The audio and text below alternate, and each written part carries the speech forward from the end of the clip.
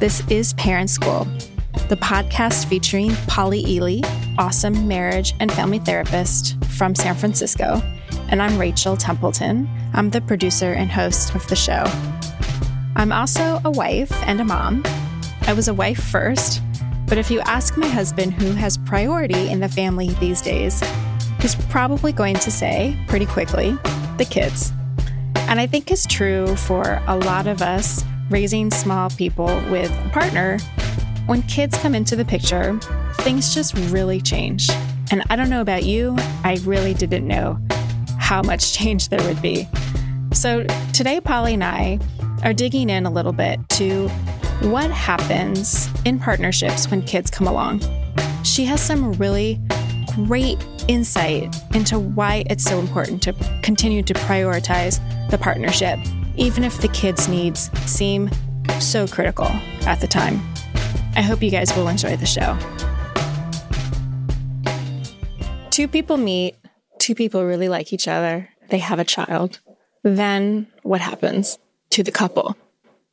They both share in the amazing and wondrous bond of being totally enthralled with the person, usually.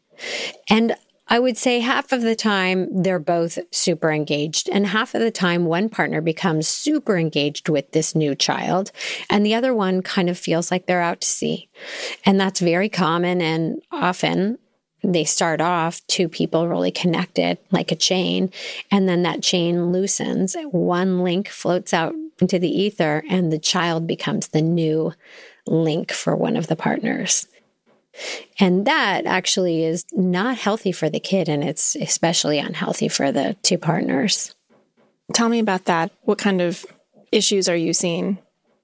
I think with our grand commitment to parenting that is so pervasive, and especially in this country, we tend to sideline our romantic life and our partners in a way that is kind of crippling to the whole family.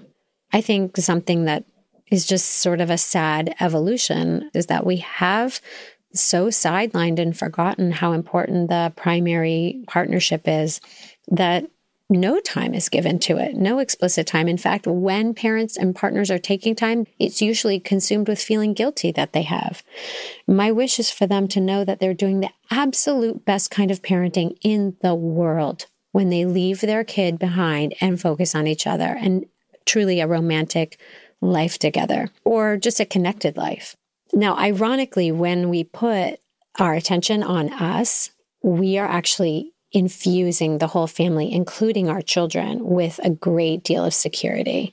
That actually the natural order of things is that if you are my partner, that you and I are primary, that our connection is solid and stable, and we're adding nutrients to it in a regular way so that you and I are kind of a tight bond.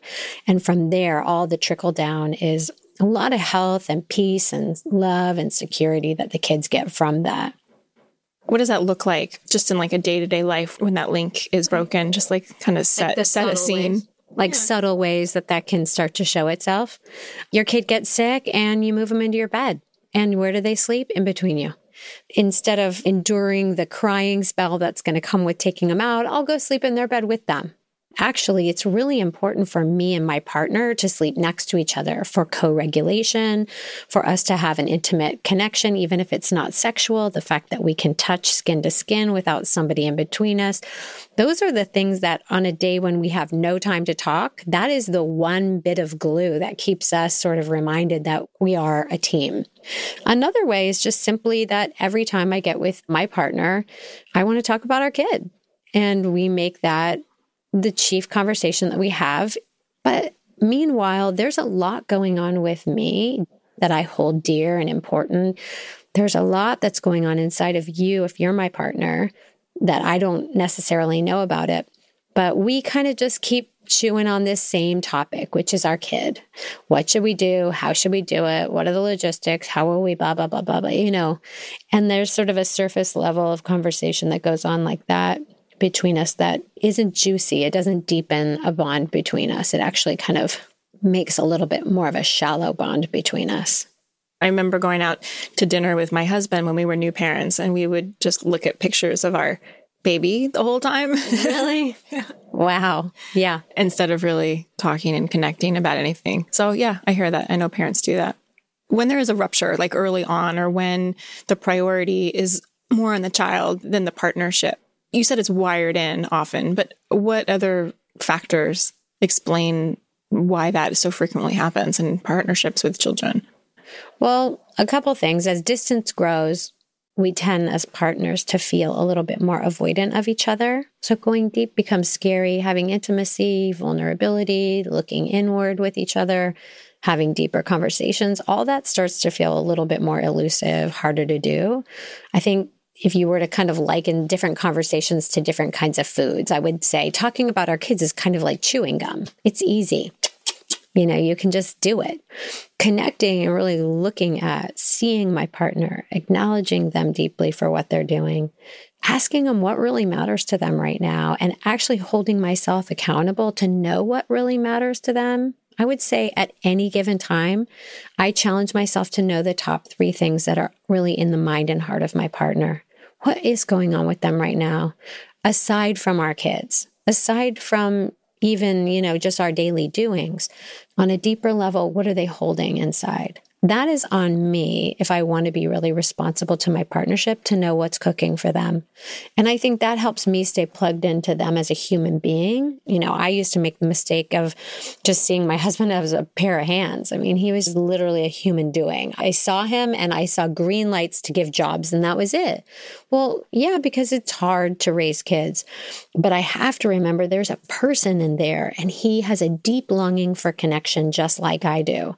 So practically speaking, I'm going to keep myself plugged into the idea that you are a person with a whole host of deep concerns, worries, and hopes and dreams that's always there, no matter if I tap it or not. And it's on me to know what they are. And the only way for me to know is to connect to you without any talk about our kids at least once a week. So practically, how do you structure that in? Well, there's a lot of cool ways to do it. I think it starts with really setting an intention. And highest level, it's that you and I, if you're my partner, are the most important thing here. And not to be afraid to say that out loud and to yourselves, that there's nothing wrong with you as a parent. You're still a grade A parent if your partner is more important to you and your bond with him or her is more important than any other bond.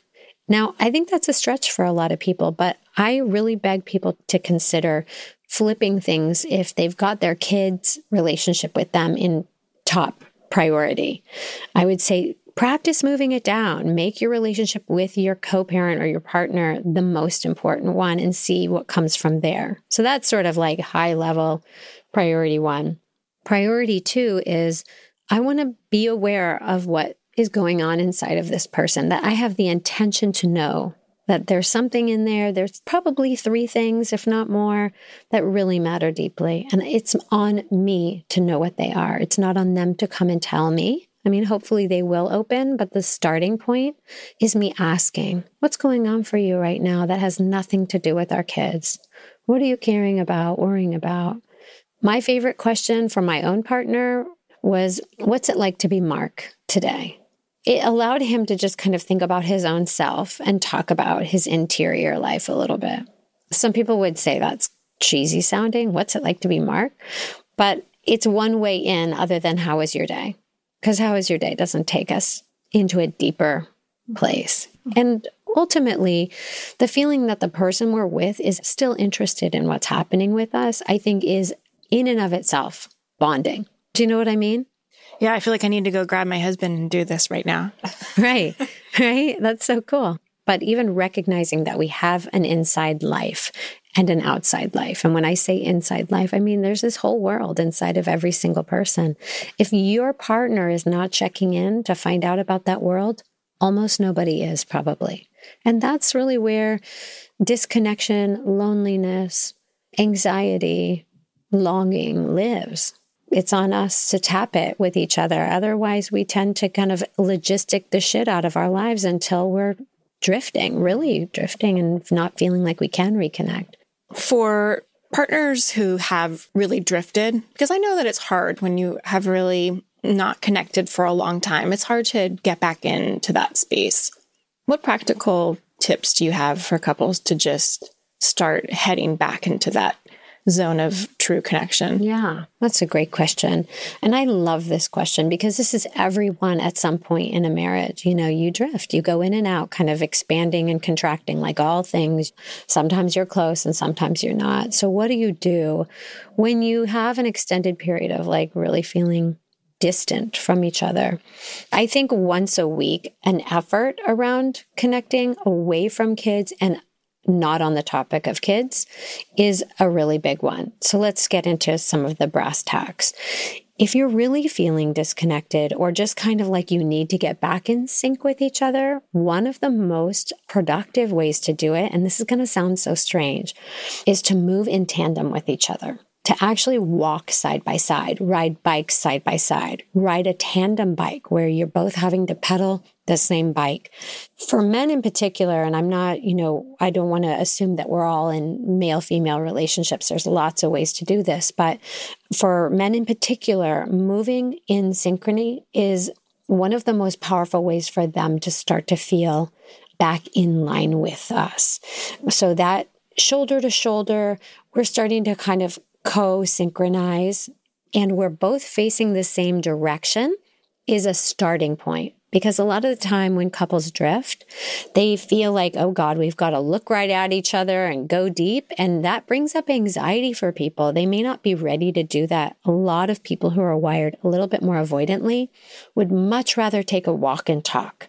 For me as a gal, I used to have a certain value that, oh, well, we have to look at each other and we have to connect deeply first. No, take your time, take a walk. Maybe you walk for 30 minutes and then you hold hands for a couple minutes and then it comes back slowly and you talk as you go. When my husband would go on a trip and come back, I felt really distant from him. I would actually have reconnected to my kids in a way that made him feel like he was literally useless when he came back. I actually had a job to do, which was reconnect to him. Our attachment had become strained during that break. And the way we would do it is we actually had a tandem bike. We would go ride. And we really wouldn't talk much. And he'd be like, are you ready to talk? And I'm like, let's just ride.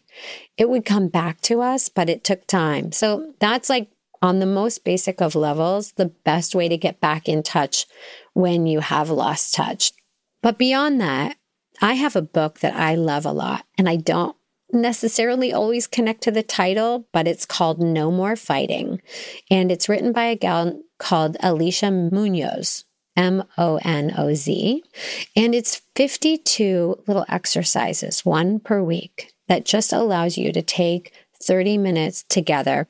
She prompts a question that allows you to go in a deepening direction, a positive one, where you start to engage in conversation you wouldn't have naturally.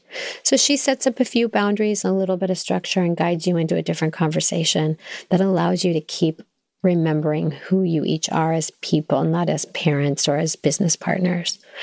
I really suggest that people make time together once a week to do something like that, to just keep the pride of their connection. And there's a fidelity that comes from trying to connect, even if you don't. Like you might sit down and just have like, it's just a bomb and you have to break, but at least you tried. And that by itself brings certain fidelity to the relationship. Mm-hmm.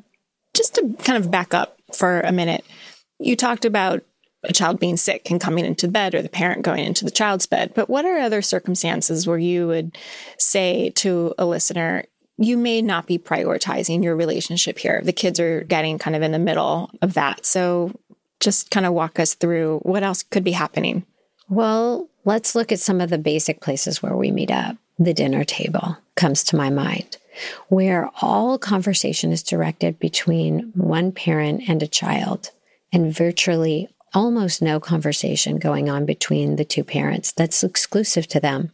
I like to direct parents to take back their table. Remember that this is their respite, their place at the end of the day to enjoy food going into their bodies and a place for them to like connect to each other. A lot of the time, parents are so busy, it's like herding cats with the kids, that they never once take a breath together and relax and look at each other and say, hi, what was your day like? What's going on with you? Instead, there's this hyper focus on manners and who's eating what, and just this kind of constant obsessive tracking of children. And I love to encourage partners to do the experiment, if they can, of arriving at the table and pretend like the kids aren't even there.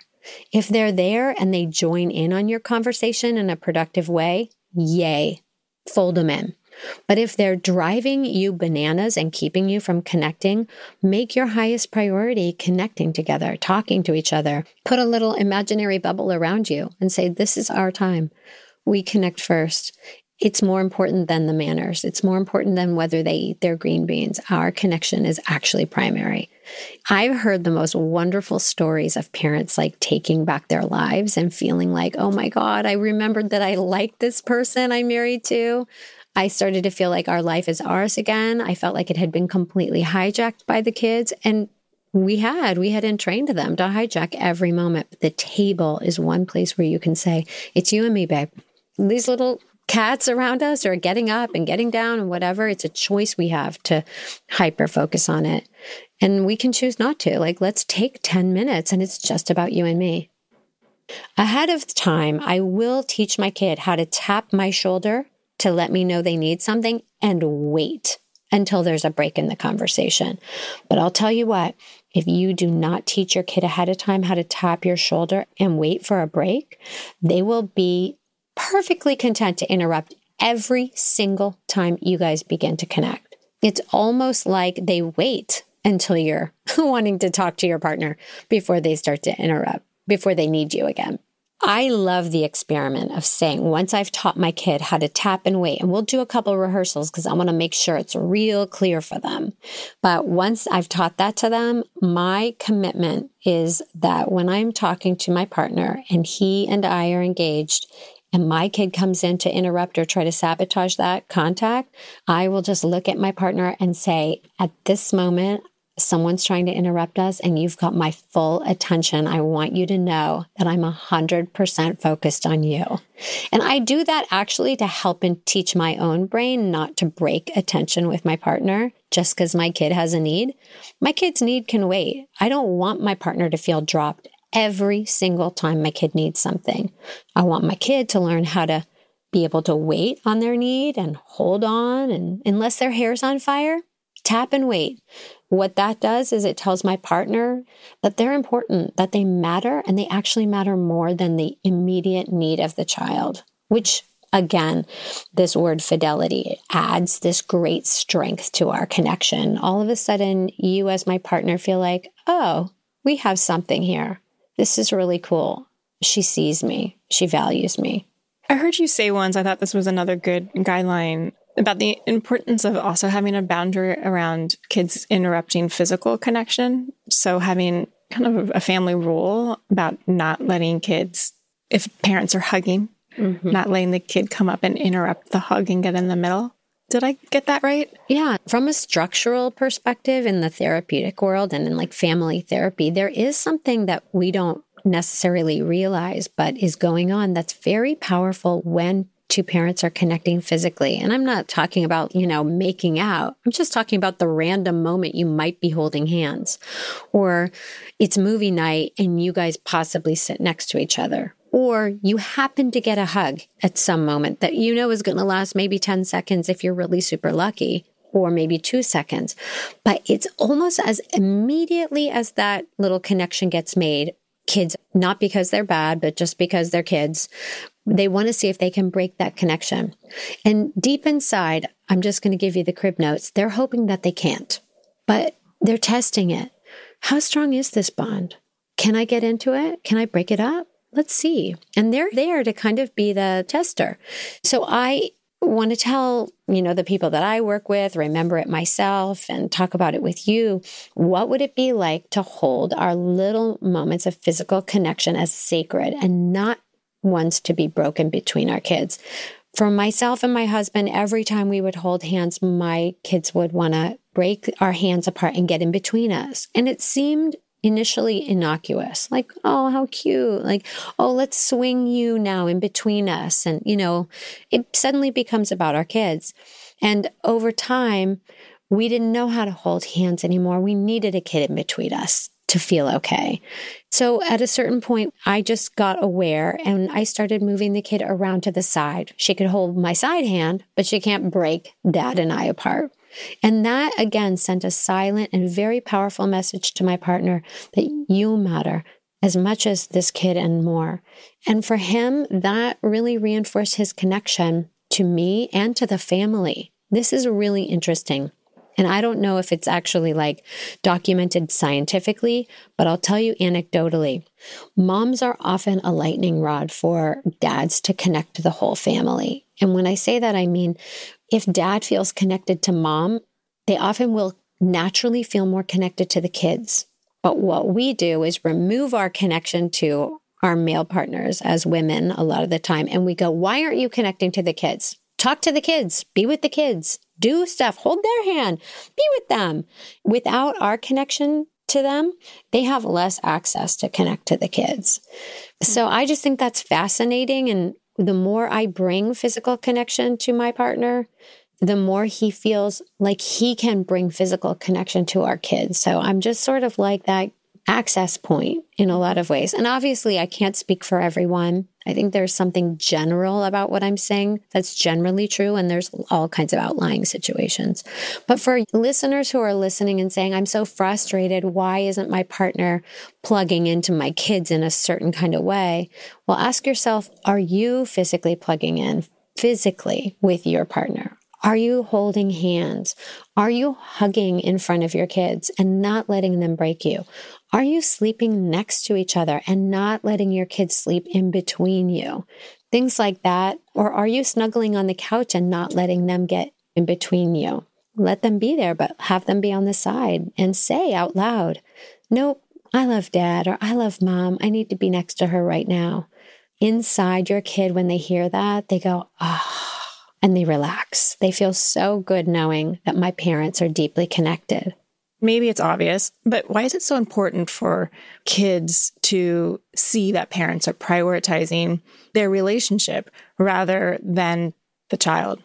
Well, in the natural order of things, there are typically supposed to be two parents, and it can be two. It doesn't matter what gender they are, but that there's two. And it's okay when there's just one, but a hyper focus on a kid changes the balance of the family. It creates anxiety in a kid when a parent semi-partners with a kid and leaves the other one out. They know that that wasn't the original plan. That's not how it's supposed to go. So it's great for kids to have the eyes of their parents off of them, to watch their parents put their eyes on each other. It reminds them, just like you implied, that they're less important right now. And that's good for their little ego and good for their little self-structured to go, oh, I'm not front and center, and that's okay. And to have maybe 100 or 10,000 experiences of that makes them a much better future partner, a much better future employee or workmate, because they don't feel like they've got to command attention constantly. It does shape a kid when they've got all eyes on them all the time. They get particularly uncomfortable when all eyes aren't on them. They've become entrained to have it. So purposeful and intentional kind of ignoring of children for periods of time, such that you're putting your attention on your partner instead or on yourself. I think if it's made explicit, like, this is very important to me, child, I'm going to be focusing on Dad or on Mom instead of you for a little while because I really love her. That all by itself is a totally fine statement to make, and one that's really good for a child to hear, really good for a partner to hear too. In therapy, there's a lot of partners who come in and they're like, this is our time. And this is really a time where they've realized their life has become too chaotic for them to have a deep connection, and they use their therapeutic time to do that deep connection and have somebody else facilitate it, which is something I love to do. However you get there, you can use a relational type of therapist to help you learn how to reconnect and relate and prioritize your partnership, and then plug in once a week a time where you guys go in a different direction, ask a different question, and find out what's going on inside this person. Thanks for tuning in to Parent School. How did you like the show? Is there anything else that you would like Polly to talk about? You can let us know at parentschoolpodcast.com, and you can find out about Polly's lab method and her San Francisco-based workshops. I'm Rachel Templeton, and thanks again for listening. We are really glad that you're here.